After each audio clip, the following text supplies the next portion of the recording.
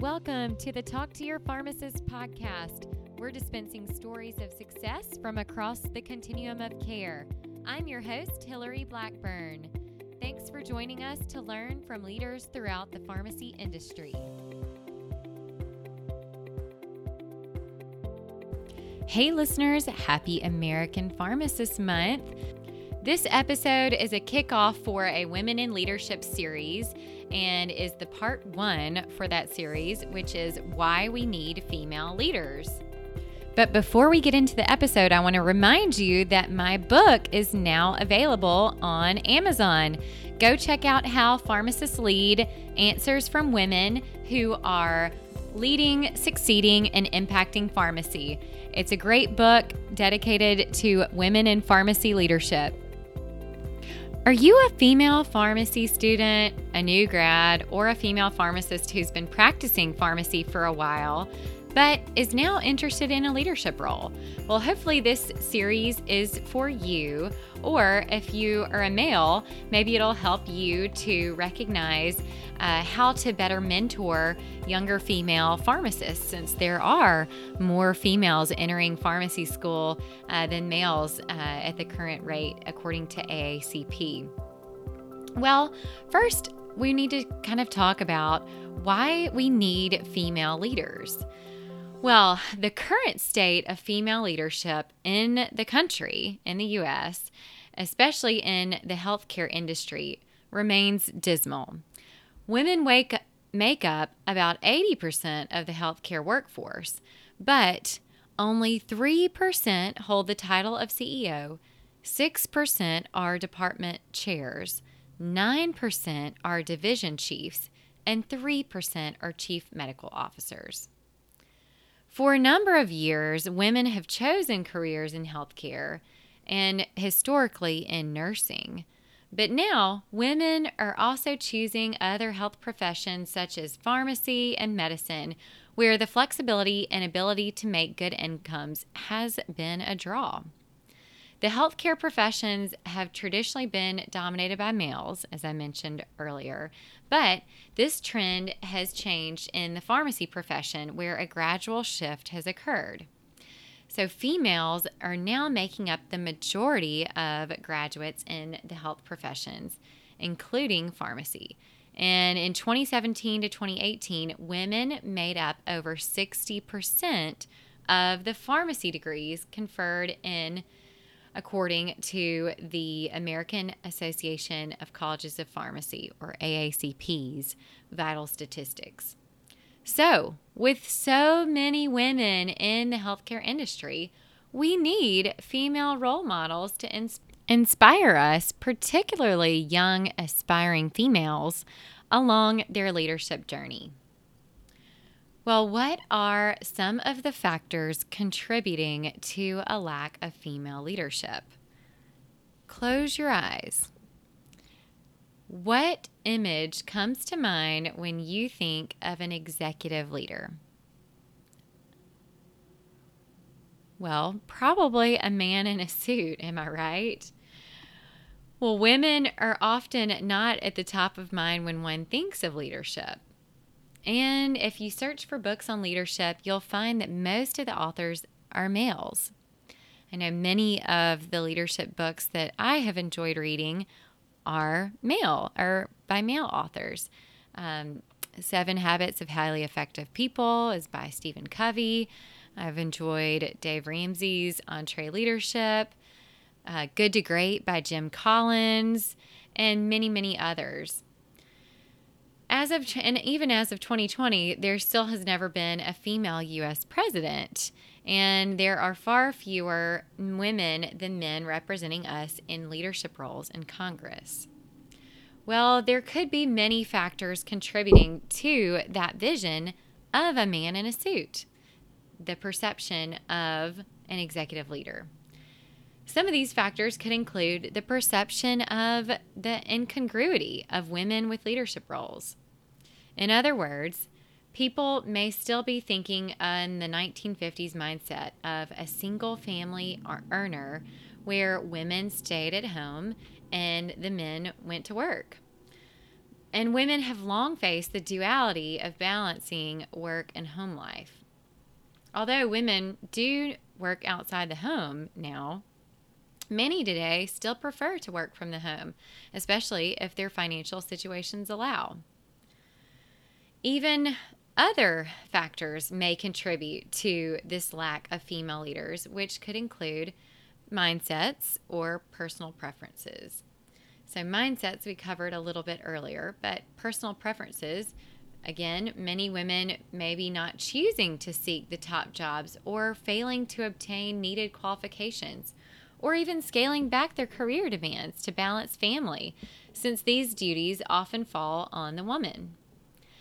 Many factors may, in fact, be self-imposed, yet women's advancement may not be fostered or facilitated at organizations due to a number of reasons, including gender prejudice or the fact that they permit a culture that is inhospitable to women.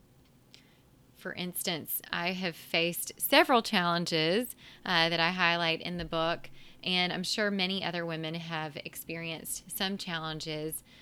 Maybe, the good old boys club that many of us have heard of, or, being seen as too young or not being taken seriously. According to some researchers, there are also several organizational, interpersonal, and personal barriers to women seeking these leadership positions. So organizational standards, meaning they may have higher standards for women to reach those leadership positions. Interpersonal barriers, meaning a lack of mentors or stereotypes. And personal barriers, again, the home life responsibilities.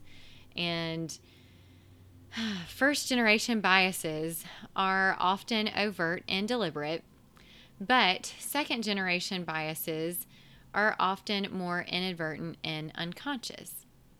For example, second-generation biases include gendered career paths. So thinking, in other words, men go into certain roles and women go into others. So thinking about, particularly in healthcare, a hasty and baseless assumption that, if you see a woman in the hospital, she's a nurse versus the male being the attending physician. So, thinking about the lack of role models for women or women's lack of access to networks. And finally, of course, women have had to balance careers with being a mom. And I'm actually having to learn that firsthand right now. In fact, I personally waited to have children to focus on my career. And of course, have enjoyed being a newlywed and traveling for the first 5 years of our marriage. I'm certainly enjoying maternity leave right now, but I'm having to consider all of those things about childcare.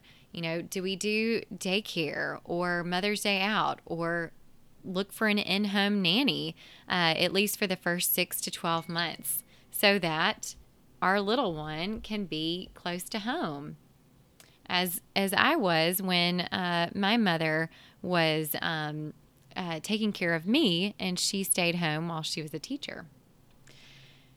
So finally, the lack of mentors or a roadmap might have many students or those early in their career thinking, how do I get to a leadership role?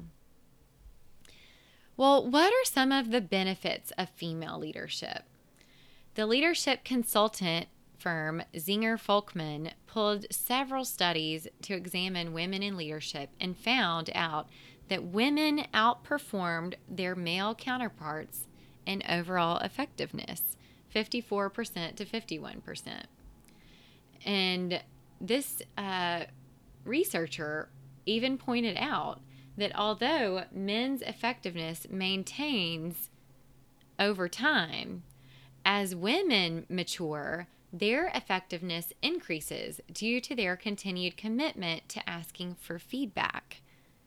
So women actually continue to practice self-development upon receiving this feedback, whereas maybe males are a little less likely to receive feedback and take that constructive criticism or constructive feedback so that they can continue to improve along their career.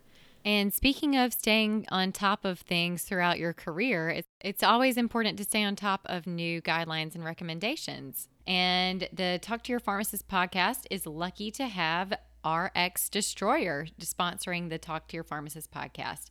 RX Destroyer is transforming the drug disposal space by bringing your facility and patients a simple and effective method of safely disposing of unused, unwanted medications. If you're worried and federal rules compliance, learn how RX Destroyer can keep you DEA compliant by checking out www.rxdestroyer.com/Hillary Blackburn. This article by Sherwin even lists several competencies that was determined in that study by the firm Zinger Folkman, in which women excel, which included but was not limited to motivating others, fostering communication, producing high-quality work, listening to others, and building relationships. So having diverse senior leadership really does have many benefits, and particularly for the 21st century organizations. So, for example, adding women to boards allows for more perspective and can eliminate the homogenous point of view that often arises from an all-male board. Women tend to approach decisions differently, and companies with more women financially outperform others and have higher social corporate responsibility standards. So now that we know there's a gap of women in leadership, some of the benefits of having female leaders can be found, as mentioned throughout this monologue, if you will. So I hope you'll check out the rest of this series and my book, of course, How Pharmacists Lead, which is now available on Kindle and as a paperback from Amazon. And keep listening to more episodes of the podcast. I hope you enjoyed this and were able to celebrate Women Pharmacist Day, which was October 12th. It was the third year of doing that. So it's really great to see more focus on women in leadership, and it is something that I'm certainly passionate about. If it is something that you and your group are also passionate about, I would love to speak with you or your group if that is something of interest. So please let me know. I'm available via LinkedIn or send me an email to hillary@hillaryblackburn.com. Thanks again for listening. To hear more about pharmacists in leadership, be sure to check out my new book, now available as an ebook and paperback on Amazon. Go over to Amazon and search for How Pharmacists Lead, answers from women who are leading, succeeding, and impacting pharmacy, and I hope you check it out. Thanks again for listening to this episode. We are going to be relaunching our newsletter, so be sure that you're signed up over at pharmacyadvisory.com. There's a place to sign up for the newsletter, and we're going to be sharing some good content. And if you liked this episode, please subscribe, rate, and review this podcast. It helps us to get in front of more pharmacists and others interested in the pharmacy industry. We really appreciate your support in sharing this content. Thanks for listening to this episode of Talk to Your Pharmacist, produced by the Pharmacy Advisory Group. If you liked this episode, let us know by subscribing to the podcast, rating, and reviewing it. Share it with friends. And if you want to be a guest or know a pharmacist leader who has a great story to tell, connect with me, Hillary Blackburn, on LinkedIn and check out our Facebook page, Pharmacy Advisory Group, for updates on new podcasts.